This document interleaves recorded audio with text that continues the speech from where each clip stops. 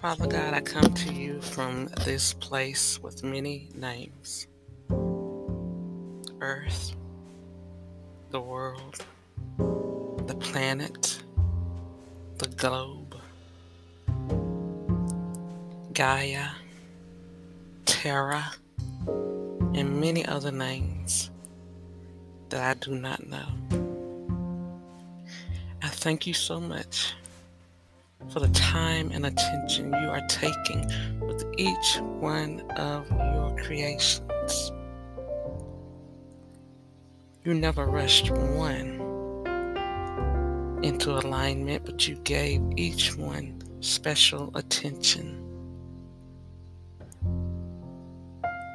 And I love the way that you take time with each one of us to teach us how to navigate this crisscross grid, this grid full of crosses that we must learn how to bear, learn how to not fear, learn how to not keep us from achieving the righteousness of Christ, the example you set before us. You set the example before us. And so you've given us your word. In Psalms 37:25, the author said, I have been young and now am old, yet have I not seen the righteous forsaken, nor his seed begging bread. And so we must develop in righteousness. And once we do that, nothing will be withheld from us. You said in Matthew 5:20, Jesus said it. Except your righteousness exceed the righteousness of the scribes and Pharisees, ye shall in no case enter into the kingdom of heaven.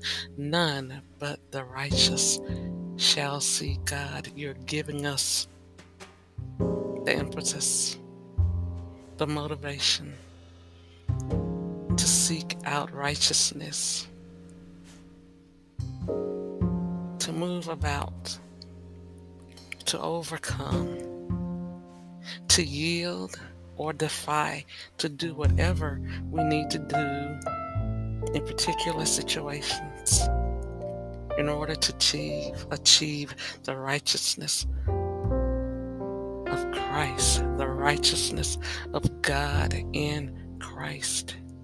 None but the righteous shall see God. And so, Lord God, I ask you to keep us on the path of righteousness for your name's sake. And as we walk through the valley of the shadow of death, let us not fear evil. Let us not be afraid. Because if we are walking in righteousness, we are walking in holiness. Holiness will cover us. Holiness will overshadow us, shield us. So, Lord God, I thank you. I thank you for the time and the attention that you have given to each one of us as we navigate this path toward righteousness.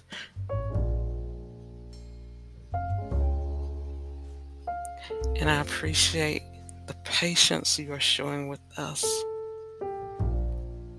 because we are still immature no matter what age we achieve. We still have so much growing to do, so much maturing to do.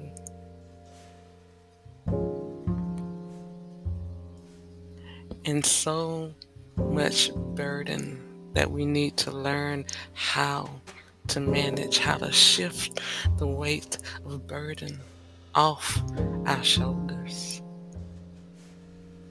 to lay it at your feet. These things I pray in the mighty name of Jesus. Amen, amen, amen.